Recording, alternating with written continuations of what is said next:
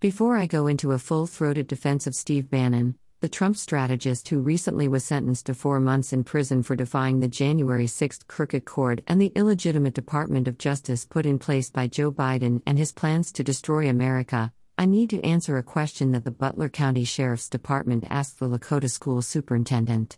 While being interviewed by the police for his bizarre sexual lifestyle, the school superintendent was looking for help from his friend, the sheriff, so he name-dropped me to remind him of a political rivalry within the Republican Party.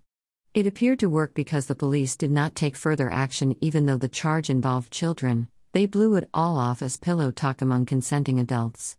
That is a subject all its own, but during the questioning, the police asked the superintendent, "Who does this Rich Hoffman run around with?" where the answer came back, "Far right-winged people," as if I was hanging out in my spare time with lunatics who were half-shirt tank tops in their backyard while cooking a dog to eat over an open fire with Confederate flags flying over the house. For people concerned with history, the Confederate enslavers were all Democrats, while the people freeing the enslaved people were all Republicans. Just a tiny little detail, I usually don't talk about my behind-the-scenes life, but since I saw that question posed by the police, I've meant to address it adequately because the Steve Bannon case reminded me of a dinner I was at that involved the prosecuted voice of the war room that the liberal world order wanted so much to shut down. I'm proud of him, and I think this action against him will only help his cause. Also involved in that police interview was the new Lakota school board member, Darby Body, so her involvement with me in a posh dinner a few months ago where we were at the VIP table together has relevance. Darby was sitting next to me, actually, her sister was next to me, and Darby was next to her. In front of me was a senator. Next to him was a big-time political influencer. Next to him was a judge. Next to him was a political activist. Next to me at the following table was a state representative. And next to her was other political bigwigs. The food was excellent. The conversation was heavy. I was set to speak at this event, so we were in the center of the room. And you might say it was an event very much concerned about the affairs of our political order. It was hardly an event that contained a bunch of crazy right-wing balloons. And as our conversations were focused on lofty concerns, I received a text message. As I saw it, I showed it to Darby, and it caused even more discussion with a bit more weight added to the subject matter. It was a text from Steve Bannon, continuing a conversation we had been having all day, and as happens from time to time. I usually don't think much about these things, but in the context of the police interview where the question came up, what kind of people do I hang around with? Well, that would be a good example. And I'm proud to include Steve Bannon's name among them. I figured out my role in the freedom movement a long time ago. I have a bedside manner that solves problems, whereas, on shows like The War Room and the old AM radio broadcasts that I used to participate in, the focus was on addressing an issue, but there never seemed to be much time to talk about the solution. For Steve Bannon, that is how the War Room works: talk about a problem and get people activated to help answer it with community activism. He and I had talked about this because there had been times when he was obviously considering me as one of his contributors. I shy away from those kinds of engagements because my gig is to give people the confidence that they need to take action with my bedside manner. For me, there is never a time to panic. There is never a bad guy who can't be beaten in whatever way is needed. I am an optimist in every sense of the word. While my blog has millions of visitors, I consider what I do to be more of a slow burn than the urgent discussions that often make up talk radio content. People read and watch my stuff and think about it for a long time.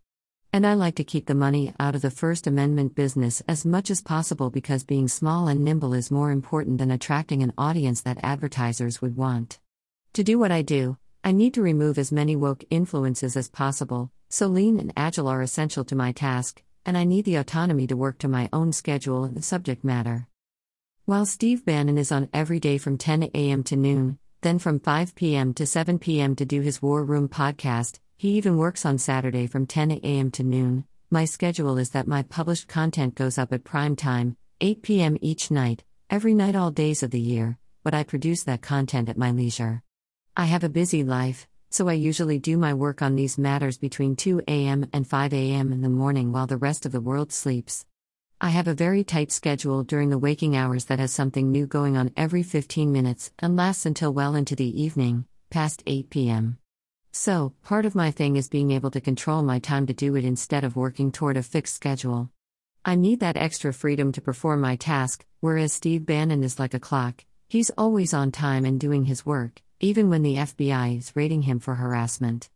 So to additionally answer the question by the police about who I run around with, and some of the names I've mentioned, and talking about my daily schedule, it concludes with the obvious answer: I'm not this busy and spending time around those kinds of people because what I do isn't heavily sought after. Suppose you don't have a track record built over 3 decades of being right about things and having information that influential people find extremely valuable. In that case, you don't find yourself talking to the kind of people I mentioned at that table. The political enemy wants to believe that everyone has the same problems that they do, so they imagine that people like Darby and I are all about one political topic and that we spend the rest of our time waiting for someone to tell us what to do next, such is the life of the typical liberal. Rather, in my case, it is hard to give everyone the kind of time they want from me, and for me to do what I do, it requires vast amounts of flexibility to perform the task. But the need to perform those tasks is heavily sought after, and if I didn't have a track record of truth and cutting through the fog so reliably, then I wouldn't be at events like the one mentioned. And the only reason that I say it here is its relevance to Steve Bannon, who is considered by many to be the most dangerous person in the world. I don't think he is. But I sure am proud of him and how he has stood up under heavy intimidation by an insurgent force in the White House. He has been tough. Darby Body has been tough. And so have many thousands that I can think of off the top of my head who are fighting back against liberal tyranny wherever it shows itself. When I go to events like that VIP event, I think of how the people involved are answering a call that started with the progressive movement, and specifically Saul Alinsky. The radical left punched America first, and it took about 80 years for the America First movement to punch back. But that's what we are doing now, and I would say I'm proudly heavily involved on many, many, many fronts. And I wouldn't call any of the people I'm interested in as fringe or radical. They only have in common that they don't like bullies, and they aren't going to take it. And fighting back is the only answer, which is the kind of people I hang out with. Hopefully, that answers the question that the police were seeking. Rich Hoffman. Click to buy the Gunfighter's Guide to Business.